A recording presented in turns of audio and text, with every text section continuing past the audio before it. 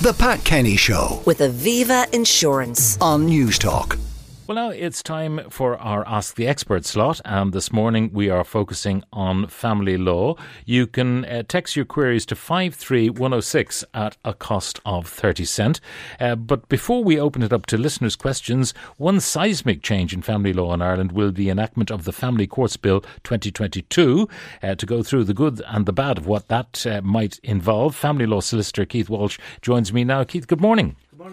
Now, you're not a fan of all of the provisions in this. No, it's a bit of a curate's egg. First of all, I suppose we're delighted in the family law community that there has been some emphasis on the need for change and the need for reform. One of the most important things and most welcome is that there will be specialist judges who will get specialist training in the area of family law, and there's a special emphasis on the importance of the children in the process, and also hopefully there will be one judge per case, which we really want. What happens at the minute is there's a bit of fragmentation and you can get a different judge on different days for your case. So really it'll be really important. I think from other jurisdictions we've seen how important it is to get the same character every time. Exactly. Instead of having to reiterate everything again and again and again, it would be better that the judge says, yes, I'm familiar with the case, I have read the file. Exactly. And consistency in decision making. So if we have specialist judges and specialist divisions, it's more likely we'll have more consistent decisions, because at the minute, particularly district courts, each district court is its own fiefdom. Judges are completely independent, whereas this new system doesn't compromise the independence, but hopefully by having a kind of a division of family court, judges themselves will come to their own kind of independent views, which will be hopefully similar. Now, what about centres of excellence? In other words, like they have for cancer care, centres of family law around the country. How many would you need?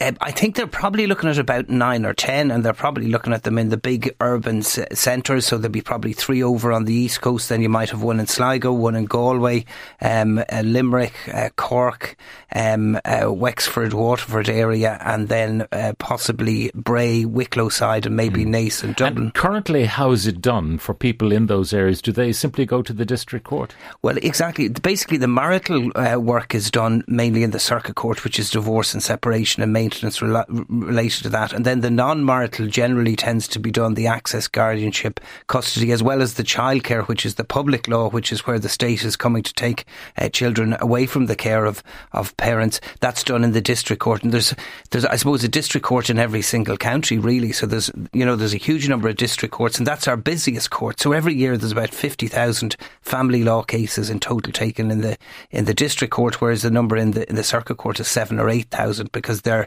more complicated with divorce or separation. They take more time, and then there's a much smaller number taken in the High Court. Now, there is also going to be the promotion of alternative dispute resolution processes, which would keep you out of the court, mediation and the like. Does it always have to be ratified by the court at the end? It would. You can't get separated or divorced without the judge signing off on it. So any agreement that's made of any kind, whether with lawyers or by mediation, will always have to be signed off by a judge. That's really positive in some ways in Ireland, in terms of people aren't allowed to get a divorce or separation unless the judge is satisfied that proper provision has been made for everyone, including the children. There was a recent survey published in the Sunday Times in England that I think over 60% of people weren't aware that they could have an entitlement to their spouse's pension on divorce, and once they miss their chance in England, it's gone forever, whereas that is very unlikely to happen in Ireland. So I mean, that's a positive that a judge is involved from that point of view. When we look at certain cases in the public eye at the moment, the question of enforcing. So if somebody does not pay up, and does a judge have a responsibility to ensure there is a methodology by which money can be seized from someone who doesn't pay up? Well, particularly in relation to maintenance, there's an enforcement mechanism where you can have a thing called an attachment of earnings. So the maintenance can be applied for by the spouse usually, or the mother, so that the court makes an order directly enforceable against the employer. So that's where the money comes off. So the employer is expected to be more responsible than the irresponsible non-payer. Precisely. And also it comes off automatically like any deduction from the payslip. So that's reasonably effective. But I mean, there are still problems in enforcing maintenance. As we've seen with the Enoch Burke case, we need a better way of enforcing court orders than we currently have. Now, some of the questions that are coming in, I'm recently separated. now living alone, not my choice. Am I still entitled to pay half the mortgage on my house that I no longer live in, considering I already pay rent and maintenance? Well, that's a tricky one, because if you want to maintain your claim on half the house and you stop paying the you stop paying the mortgage, that may affect you. But there's a reality to what you can and you can't pay. But I mean, you need to resolve the situation as soon as you can, really. But in law, I mean, if you stop paying the mortgage because you can't afford it, would that, in any sale of the house and the proceeds being divided, would it simply be a mathematical calculation, or would you have lost your entitlement entirely? It's probably more likely, if you're not married and you're arguing over the house, that the contribution element is much stronger. But you just have to be careful. I'd have to look at the individual case. But generally, I would be careful before I stop paying the mortgage on a house.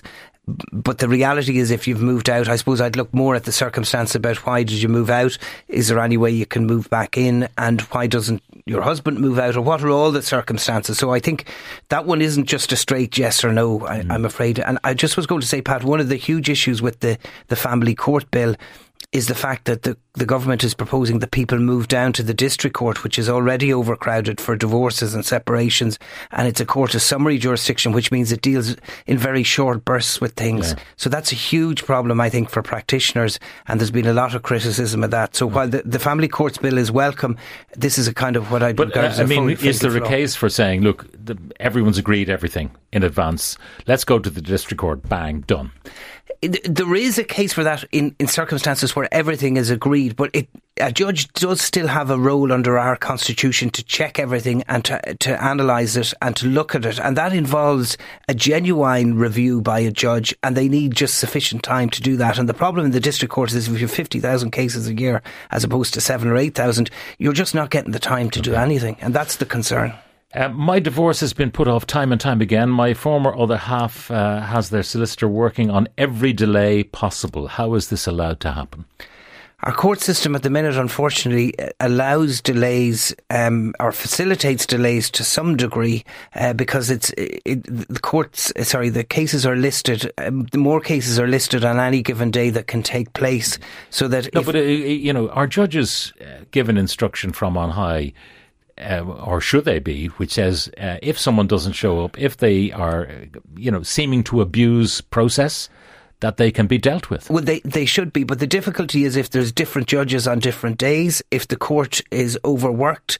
In Dublin, we've 3 judges working full time in the circuit family court. It's the busiest circuit court in Ireland, if you like. But outside Dublin, you have what's called a circuit, which means the judge only does family law 2 or 3 times every term, and a huge number of cases are listed. So that's within the system. The new system would be designed to deal with that, and also I think you need to manage the case so that someone watches the case and says, in actual fact, this case has been put back too many times. And your lawyers can say that, but the problem is the judges currently are completely overworked. The family courts are very much overrun. So the judge, it might suit a judge, given the list on the day, let's get rid of this one, adjourned. Yeah, well, it unfortunately will, but there's also a European Court of Human Rights right to have your case dealt with in a reasonable period of time, and I mean the courts are going to run into difficulty in that, so there's a genuine breach of possibly ECHR rights with delays. So I think there's quite a lot of that, and the courts are now becoming more concerned about it, but it is a frustration for that person. I can understand it. My partner, not spouse, died recently, no will. I need advice to establish any rights I have. Do I need a specialist in cohabitation law? You may do, in that a lot of probate or wills lawyers will be aware of cohabitation rights. You have 6 months from within which to bring your application, and you're not necessarily going to be put on notice by the survivors of your partner about this. So this is a really tricky area, and it's led to an awful lot of case law. So I would get legal advice immediately about this, because it's a very and time will run out without you knowing it, so you need to get into a solicitor ASAP. Yeah, because if next of kin suddenly get designs on the property, for example, it can make it very nasty. It can, and also unfortunately, if there's brothers or sisters or children who are entitled, they may be the people entitled under an old will or on intestacy, whereas cohabitants don't have any rights. Automatically they have to apply to them, and you have to litigate your rights, so that can cause huge Next problems. one, my husband and I are amicably separated. Can we do some of the divorce ourselves? Yeah, I mean, if you're amicably separated and you can mediate it, or you can come to an agreement, if you both get kind of independent legal advice, you can work it out in a very cost-effective manner. I mean, the more amicable, the more reasonable you are, the more cost-effective it is. I mean, if you're thinking about two people, maybe two professionals who are married, they separate, they sell the house, split the proceeds, off you go, uncomplicated. Exactly, provided there's as long as no kids. As long as there's no kids, and also no pensions, because you have to have a look at the pensions. And if one is a civil servant and the other is entitled to a state pension, how do you equalise that, or what's going to happen? Or if one you has can agree. You can agree, of course. Yeah. I got a divorce in 2016, but I'm still waiting to get the house, etc. The solicitor that represented me won't help me any further because we fell out. Tried getting another free legal aid solicitor, but was told to go back to my original one. Since then, a revenue judgment has gone onto my ex-husband's property, which includes the family home, and this needs to be removed before I get the house signed over to me. I'm more now trying to sort it out. That's a tough one. I mean, you do need, the problem with conveyancing and property is you need a solicitor to act for you, to do what needs to be done. And if you have a court order to transfer the property, there's still some what's called conveyancing work to be done. And the problem is, I think the Legal Aid Board generally doesn't deal with conveyancing work, and you have to pay a private solicitor usually to do that conveyancing work. It shouldn't be hugely expensive, but if you're on legal aid, I suppose a few €100 is an awful lot of money to get it done. But I think you need to get it done and see how that judgment can be removed, because that could cause you difficulties, and it certainly isn't fair that would be on your side of the property. The revenue can get a judgment, therefore, on the family home. The difficulty is with the sale of the family home, but I mean, I think you're going to have to certainly take it up as to why any judgment was registered after an order was made. Normally, the court office would send what's called a property adjustment order to the land registry, so they would have been on notice of the transfer into your name. So I think you need to get someone to have a look at the paperwork and to sort that out for you. Sooner rather than later. I mean, that's a serious enough thing. Mandatory maintenance doesn't take into account cases of victims of domestic violence who might want nothing more to do with their children's parent, even if the money would be for everyone's benefit. In other words, they want no truck with the guy. Well, it's normally a guy. Yeah. Well, I suppose maintenance isn't paid automatically. You have to apply to the court to get it, and you can always apply to vary an order for maintenance if you don't want the maintenance. So nobody is going to be compelled to take maintenance, and you could maybe change it into a lump sum maintenance order or something like that. The idea, and I think I'm getting where this person's coming from, the idea that your man arrives with the euro notes on a Friday because he knows he might get to see the kids, even though he's prohibited maybe from seeing the kids because of the violence. Maybe, but I suppose the children have rights to see even a violent parent as well, because he's still their father, and provided there's no immediate danger to their safety, a court would say, well, look, there has to be some recognition of the rights of the children more than the rights of the father, the rights of the children to have a relationship with their father. So that's a very complicated one in terms of just the access as well, Now, the question of a settled divorce, can it be reopened at any time? Now, this was the Irish solution to an Irish problem.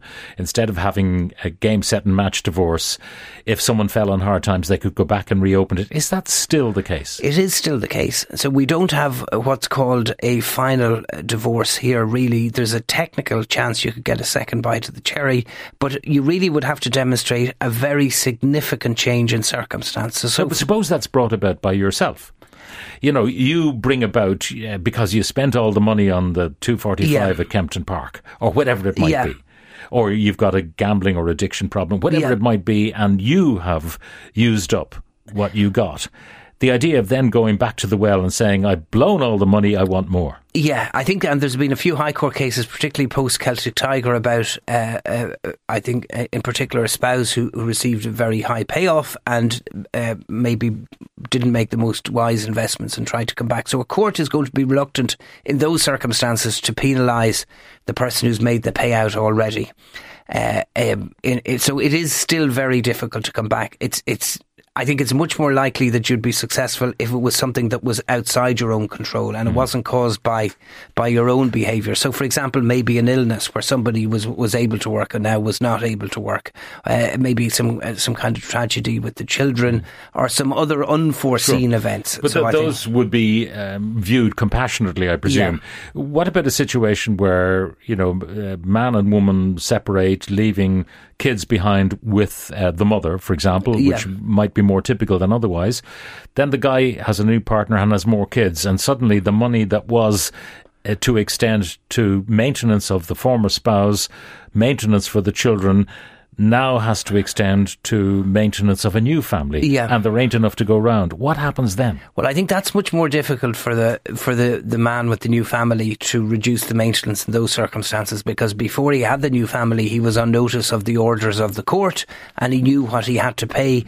And I think to a degree a court would try and hold him to the original agreement. Generally, even suppose he's one of those people who believes that you take whatever children God sends. Well, he may be, but the court will say, well, look, we did make a court order in 2006. Would the court not be then interfering in the private life of an individual, saying you shouldn't have had kids, you should have... Well, no, I think in my view, a court is like to say, well, look, you knew that you had your first family to support and you had an obligation to them. And if you choose yourself to go on and have more children and to incur more liabilities, well, then, unfortunately, we're still going to hold you to the first order. And why should your first family lose out? So I think... So the judge would say, you've made your bed, so lie in it. And he'll reply, well, that's exactly what I did. I think there was probably too much bed, maybe, in that situation and stuff, but I think that would be my gut sense of what would happen. But again, judges differ and you could always take your chance and see,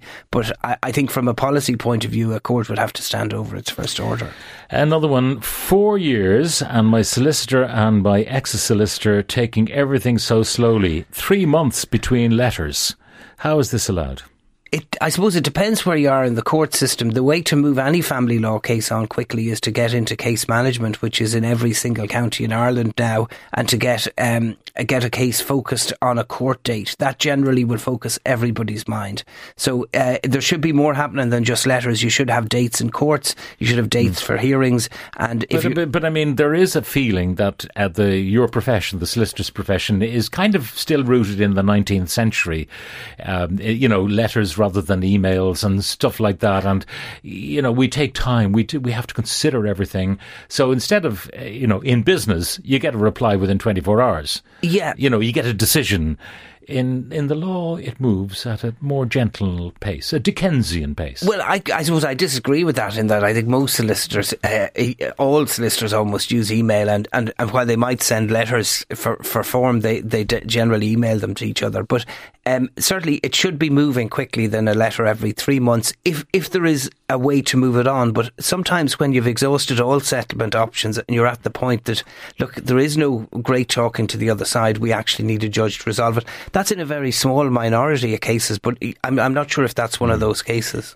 This year my siblings received around 40,000 each more than I received in the will, as my parents gave me 225,000 10 years ago. Now this is your lifetime entitlement, I suppose. Can I legally request a fair share? Well, I suppose if you're a child of the deceased, you may have what's called a Section 117 right, which is a right to bring an application to the court that proper provision wasn't made for you. But again, each person can be properly provided for in different ways, and the court would look at what's happened over the lifetime. So that previous payment would be taken into account. Is there any such thing as a prenup here? I'm hoping to remarry, but I still feel bruised financially from my first marriage. I'd like to be able to protect myself going into this one, once bitten, etc. And this caller is exactly the type of person who would have a prenup, because generally, in my experience, prenups are done by people who've already been through the process once. Prenups are not automatically recognised in Ireland, and there's no case that says they have to be taken into account.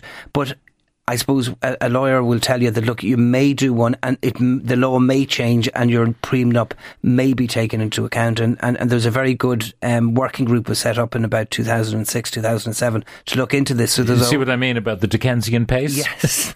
well, it's up to the government to introduce whether they want to allow prenups or not. But at the minute, they're not. But it would be wise to get advice from a solicitor and perhaps do one if it puts your mind at ease. Time for one more. My dad died over 2 years ago. My sibling was left as executor and the estate has not been settled.